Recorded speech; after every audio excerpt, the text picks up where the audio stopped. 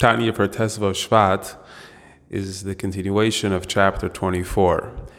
The Alter Rebbe is now going to begin to help us understand and give us the ability to, through this process of self-awareness, be able to overcome struggles on a very, very basic level, our struggles with being seduced by the temptations of the world and being seduced by the taivas, the pleasures of this world. As we mentioned a number of times, Alter Rebbe in chapters 18, 19 has started to discuss how even without generating a true level of love and fear, one could reach into the Ava Mesuteres and bring out this inner love, this concealed love that every Jew possesses, to enable that person to overcome the struggles of the temptations of this physical world. For as we explained, that since, as Alter Rebbe says in chapter 14, the nature of every person is to be able to reach, to strive to be a Beinoni, and a Beinoni is someone who doesn't do any sins. So the question obviously is that how does every person have this ability? So the Alter Rebbe has gone to explain that we have this Ava Mesuteres. So till now, this Ava Mesuteres has been functioning as a mechanism to overcome a challenge b'dvar emunah. In a matter of faith, something like a question about one's essence of being Jewish, convert or die type of thing. But Alter Rebbe is going to use this idea to explain how really everything is basically a dvar emunah. Everything relates to this element of faith. As we said already in yesterday's Tanya, and it's been the general theme, that when a person does an Aveira, he's completely disconnecting from God, and he's doing Avodah Zarah, and therefore he's basically putting himself in a position of dealing with the Dvar Emunah. Now, the obvious question is that that's not the way we see it. The way we see things is that there's a very big difference between actual Avodah Zarah, between someone telling me I should convert or bow down to an idol, do real quote-unquote Avodah Zarah, versus sinning by giving into temptations of the physical pleasures of this world, etc. How do we correlate the two? How do we say it's all the same psychologically? Meaning maybe in a pure abstract, conceptually, from a conceptual point of view, they're the same because they're both separating oneself from God and they're creating a kfira and all that. But practically, psychologically, how does one have that ability and that awareness to be able to say, yeah, this actually is an Avodah Zarah and therefore I don't want to do it? And in order to understand this, we have to really understand a much greater picture, which is there's two ways we could relate to the world. We could relate to the world as seeing physicality as having actual benefit and thinking that it's good, it's important to be involved in the physical world and to take out, utilize the physical world. And that's one perspective. Then there's a deeper perspective which one should have, or would think about it a little bit, would recognize that may be true for an animal that doesn't have any higher aspirations, but for a human being who has intellect, the power of abstraction, the power to reach beyond, the physical world is not satisfying for a human being. And as we know, the nature of things is to want to strive to something higher than itself. So man, which is possessed with a tzelem Elokim, with a godly element, being able to strive for something more spiritual, thinking of the physical world as having some sort of meaning or having some sort of ends in itself, having some sort of sense of purpose is logically doesn't really work, because that means you're staying within the physical realms, and therefore you're not transcending and lifting yourself up to something above you, which is in the spiritual realms. So that is one form of understanding, versus the form of understanding that the physical world, has some benefits, has some elements for me to enjoy, for me to take pleasure of. Now, obviously, we understand that there's a necessity to eat, there's a necessity to live physically, otherwise we're not going to survive. But the question is, how do I view that and how do I look at that? Now, in order for us to realize and appreciate psychologically, how is it that when I do an avera, I give into my temptation, I recognize that this is actually something which is bad for me. It's actually disconnecting from God, and therefore I'm really doing avodah zarah, etc. So to understand that, the Alter Rebbe in today's Tanya explains this idea based on the Gemara in Sotah. The Gemara in Sotah says that the pasuk says ki sishte ishte, when a person's man goes off, sishte is meloshin shtus, she acts foolishly. And the Gemara says, based on the word sishta, that she acts foolishly is ein adam over haver el kem nechas bei ruach shtus, that a person generally won't ever sin unless there's some sort of foolishness that enters their mind, something that takes them over. And this is a very general idea that's brought, obviously, in Nigla, but in Chassidus especially, about the fact that a person who's thinking objectively, thinking rationally, will be able to appreciate and recognize that the giving in to the temptation and giving into the desire is actually not just not beneficial, but it's harmful. And like a person who is an addict, who could recognize already that their behavior is not beneficial, but it's harmful, but they don't have the ability to step away from it. But most people who are not yet at that point have the ability to recognize, okay, this is not good for me, this is not beneficial for me, this is harmful for me, and therefore stay away from it. And likewise, doing averis, we assume that this is something rationally, that the rational-minded person would be able to appreciate how these things are actually not beneficial. Now, the Alter Rebbe is dealing with a question, which is, why does the Torah, or why does Chazal see this idea of a person nichnas bei ruach shtus, specifically by the case of the woman who is being disloyal to her husband, ki sishte ishtoi. And Alter Rebbe explains it by saying that women, at least there's this conceptual idea of women. We don't necessarily have to say that all women are this way, or this is, not trying to be chauvinistic, but there's a certain nature of women that they're daita kala, which means that they're easily or more easily persuadable. They don't necessarily think into things on, from the deepest level. They could be easily persuaded. Something that talks to them emotionally, something that speaks to them on a surface level could grab them very easily.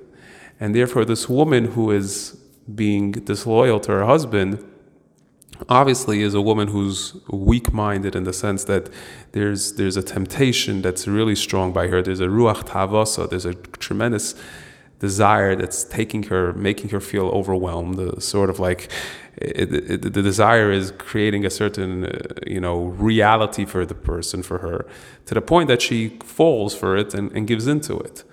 And the Alter Rebbe says that we see from this that even a person who naturally is somewhat weak, and therefore in the analogy here we don't mean women versus men, we mean us, Jewish people, which are considered women. We're considered like God's wife. In that sense, being women, we mean that we're like on that end, we're like with that nature of being very susceptible and very easily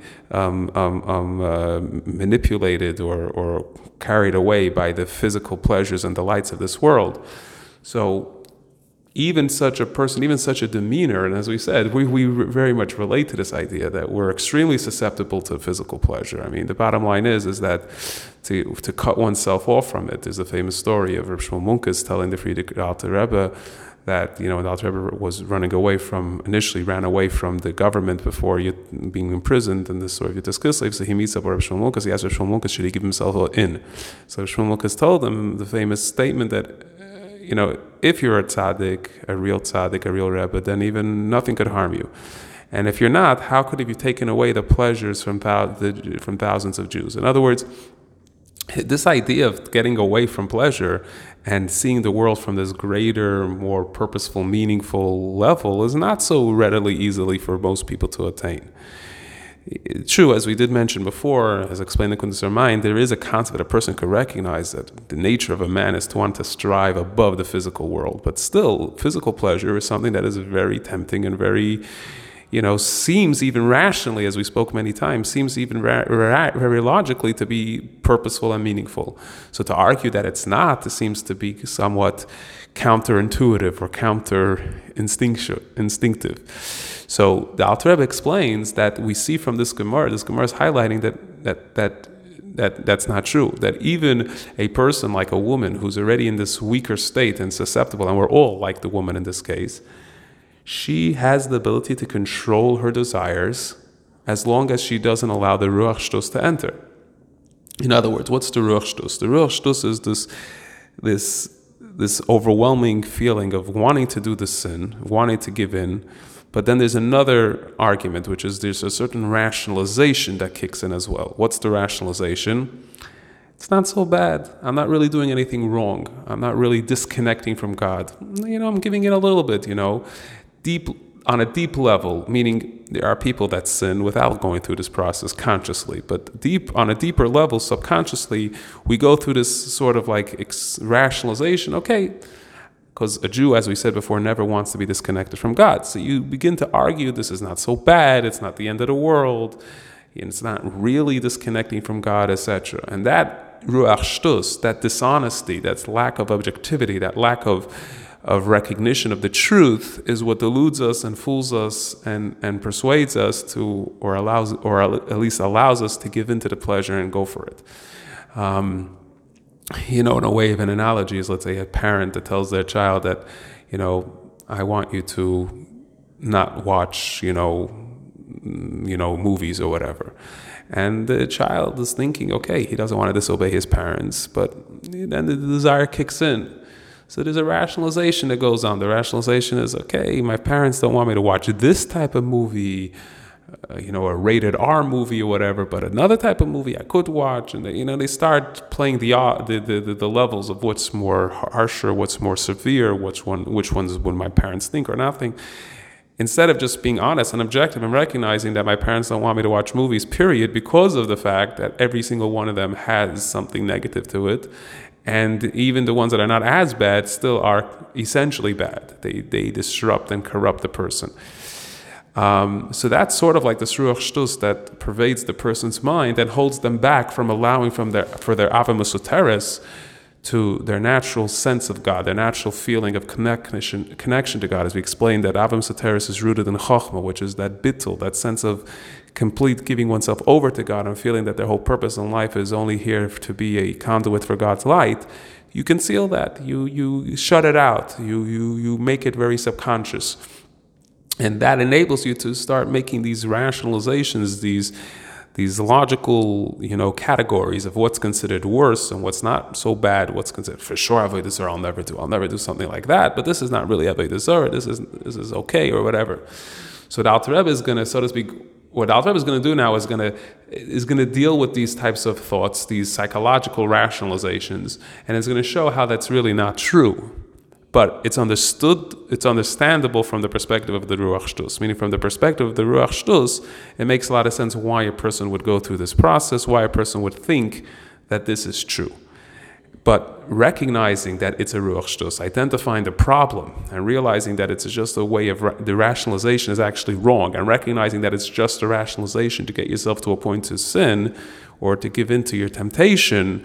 When you have that awareness and that ability, that in itself removes that Ruach Shtus and makes you more objective again, and therefore allows for the Ava Mesoteres to kick in, because you recognize and realize what you're really truly doing. What you're really truly doing is disobeying God. You're disobeying, as an analogy of the parent and child, you're disobeying your parents. And no one wants to do that, because as we said, the nature of the Jew is to want to be connected to God at all times. So recognizing that, and recognizing by doing this, you're actually doing Avodah Zarah, you're actually even less than the klipa, as we said, you're worse than the klipa, because they don't go against God's will. Here you're deliberately going against God's will. So from all of that, we understand and appreciate why these things are actually not just wrong, but very corruptive, just like Avodah Zarah itself. And the continuation in tomorrow's Tanya, the Alter Rebbe is going to bring up other sort of examples of where a person feels that maybe there's a justification. We see in certain cases, maybe there's a justification to give in to the temptations, or so on and so forth. And the Alter Rebbe is going to have us understand that all of these arguments, these rationalizations, really have no legs to stand on, But again, it comes from this awareness, the fact that we're very easily susceptible. We're like this woman that is easily susceptible to give into our temptations, and we therefore need to be cautious of the fact that there's a ruach shtus that could kick in and make us make us very subjective to ourselves and our desires, and therefore, once we go down that road, it's very hard for us to therefore tear away from the klipa, from the negative, from the temptation, because we already subjectively created a feeling of that it's okay, and that's what Alter Rebbe wants us to recognize, that it's not okay. You're actually doing something wrong. So to understand this, says Alter Rebbe, based on what we said, now we can understand why the Gemara tells us in Saita on the verse Kisishta Ishte, when a man's wife goes astray, that a person doesn't sin unless a ruach shtus enters. Now what's the chiddush over here? Even a woman that is promiscuous, she's acting in an improper way, and she's a person who has this weakness of mind. In other words, she's naturally susceptible, more easily susceptible. As we said, the woman here refers to all Jews. Nevertheless, she would have been in control of her desires, except for the fact that there's this pervading, foolish thought that comes into her, this rationalization,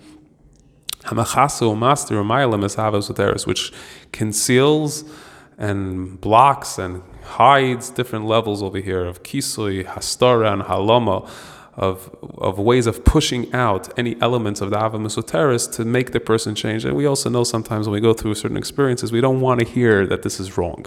We don't want to know that we're doing something wrong. We rather do it and at least not feel like we're doing something wrong. There's a concept even in halakha, mutav she'ishay malti mezidin. But here it's like, even subconsciously know that it's wrong, but you push away that thought because you don't want to be bothered by the fact that maybe doing something wrong, and therefore you completely cut out that thought. You don't want to feel the guilt. You don't want. A lot of times, psychologically, we recognize that what we're doing is not the best, or perhaps we're living in a negative train of thought. We're living in a negative, way of life, and we know it, but we don't want to really dwell on that because we don't want to feel bad for ourselves and therefore get upset at ourselves or whatever it is. So that kind of idea is what happens here, is that the Ava Mesoteris is really there, but you block it out, push it away because of this shtus, this rationalization, and the Ava becomes Mesoteris Benafsho, the Kizel Ladavka becomes pushed away. The source that would have made the person feel connected, here you're pushing them all away, not to feel any faith in God, not to believe Him, not to have Emunas Hashem properly, not to feel unified with Him and connected to Him. But here, the Ava Mesoteris would make a person feel this way, and not to separate from God at all. Usually, under circumstances, even if a person has to die, they will be willing to give up their lives for God in order not laber avodah zarah chas v'shalom. We already said that even if the person isn't going to be on such a level of refrain from doing anything that's going to be even indicating that he's or she is into avodah zarah by even bowing but really not feeling or believing it in your heart. So if this is true, the Ava Mesoteris really has that power. So Kol Sheken, how much more so argues the Alter Rebbe, this should be powerful. It should be as powerful, the Ava Mesoteris, meaning forget about the rational mind. Forget about, in Kuntres Hamayim, the Rebbe Rashab explains how rationally a person should want to strive for something more spiritual than physical. But here the Alter Rebbe is not talking about the rational mind. Here the Alter Rebbe is talking about the emotional world, the emotional world where the person feels the temptations to Ra, but there's also the Ava Mesoteris, which will make him feel not to be connected to the Ra. And if the Ava Mesoteris is strong enough to overwhelm the power, to overwhelm the struggle of Emunah, how much more so when it comes to a sort of something about just conquering the desire that he has of niyuf, which is acting inappropriately, shem yisurim kalam misa shem yishmenu, which the punishment for that is much less, it's much lighter than death. No one's telling you to die for it. So what happens? The person starts making rationalizations. Why does the woman give in? She makes a distinction between Isser Niyuf and Isser Shtach Avodah Zarah. Starts rationalizing Isser Niyuf is not as bad, it's not as strong as bowing to Avodah Zarah. But Alter Rebbe says, Hu Gam Ken Ruach Shtus. That itself is also Ruach Shtus. So for the Ruach Shtus, number one, conceals, makes subconscious, pushes away from your consciousness this Ava Mesoteris. But then the rationalization kicks in, which is, this is not as bad. This is not really going against God. So this is the Ruach Shus the Klipa Amelas Labeshes Lenevesh Lekis Ad Bechinas Chachma could go into the Nevesh Lekis and overpower the Nevesh Lekis until the world of Chachma. As we already said, the world of Chachma can't impact. The Loyad B'chal can't impact Chachma because of Chachma is Mipnei Ur Hashem L'Wish B'Chachma Kanal, because Chachma is already earned. Sof is dealing with the infinite light of God. That the Nevesh Bahamas can never overwhelm. That the Ruach Shtus never overwhelms.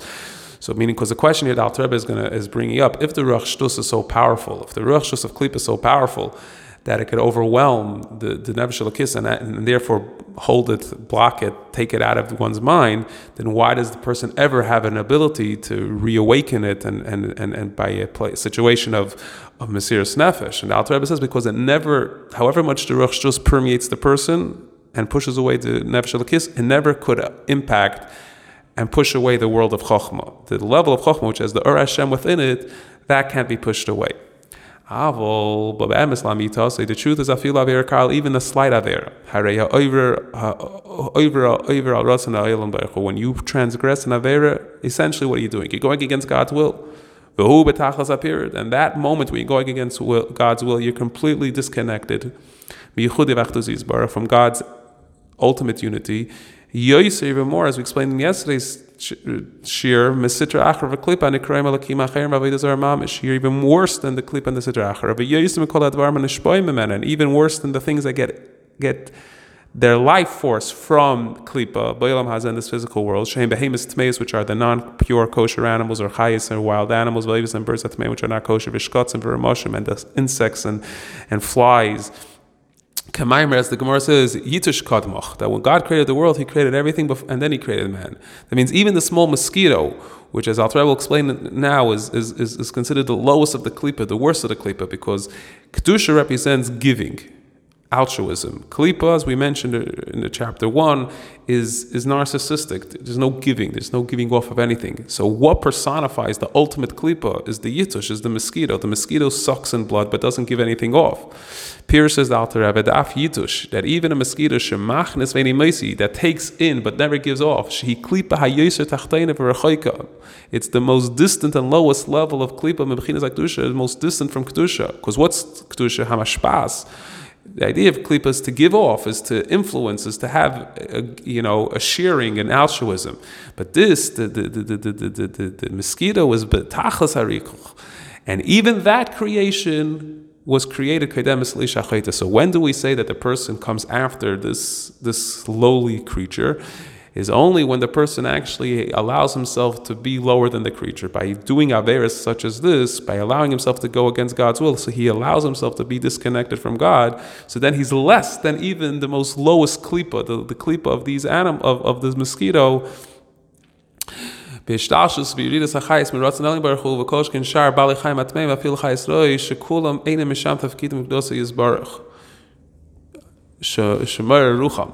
Because all of these other things, even though they're very big klipas and lowly klipas and all that, at the end of the day, they never go against God's will. And even though the animals themselves don't sense the fact that there's a godly force, in other words, they don't have a conscious sight of God, but their deep consciousness, so to speak, has an awareness of God. And even in animals, there's this consciousness. So, as the pasuk says, it's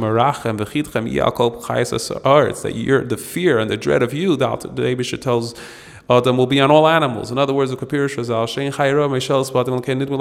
a wild animal won't be able, a predatory animal won't be able to have any control or attack a human being unless he sees that person as an animal. Because why can't he attack them? Because he naturally senses that this is a tzalam alakim, this is a godly thing. He doesn't want to start up with a godly thing. And what's the proof, says the Alter Rebbe, we see this by tzaddikim, that their image of God is never removed from them. So then, kol chayis rois eskapian kamayu, the wild animals are submissive to them. As the Zohar explains, Gabi Daniel Begoya Rois, about Daniel when he was in the lion's den, the lions didn't touch him, even though they were hungry, because they sensed the greatness of the Tzelem Elokim. So what do you see from this? You see that the greatest, most wildest animals, the animals that are the most lowliest tuma in the world, still they would sense the holiness of Elokim. they don't understand what's going on because they don't have this consciousness and abstraction. But you see from their experience, from the way they behave, you see from in their behavior that they have this understanding that something that's godly you don't start up with. And that means that they have a sense of not rebelling against God in any way, shape, or form. Even a human being which has the Tzelem Elokim, they won't attack, they won't start up with. It's only when they see the person as being like an animal do they attack the person. So therefore, if that's true, that the animals, the wild animals, the Talmudic animals sense their God, sense somewhat of God, and therefore don't start up with it, don't try to rebel it. So ha'chayta, the one who sins, and therefore goes against God, even with a light, small avera, at least at the time he's doing the action of avera, he's in the ultimate distance from the holiness of God.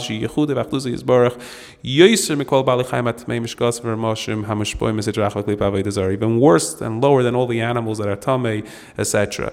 So in other words, when a person recognizes this and realizes what he's really doing, that at the time he's doing this aver, he's actually coming lower than any klipa in the world. He's in the ultimate state of distance from God. That would awaken the person to realize that any justification that they think they have is really nonsense. And therefore it destroys any sense of justification and allows the person to retain an objectivity, a clarity, a sense of truth, and allow the Avam Soteris to kick back in and say, you know what? Yeah, I have this desire, but I have a deeper connection to God. I don't want to lose. It's like in a husband and wife relationship. Yeah, there's sometimes the spouse wants to do something different, but then when they recognize how it's going to impact the relationship and create hurt or whatever, they overcome it. They recognize they don't want to be disconnected from their spouse on any level, and that's the understanding that one has to have in order to overcome even the simplest temptation and not fall for it.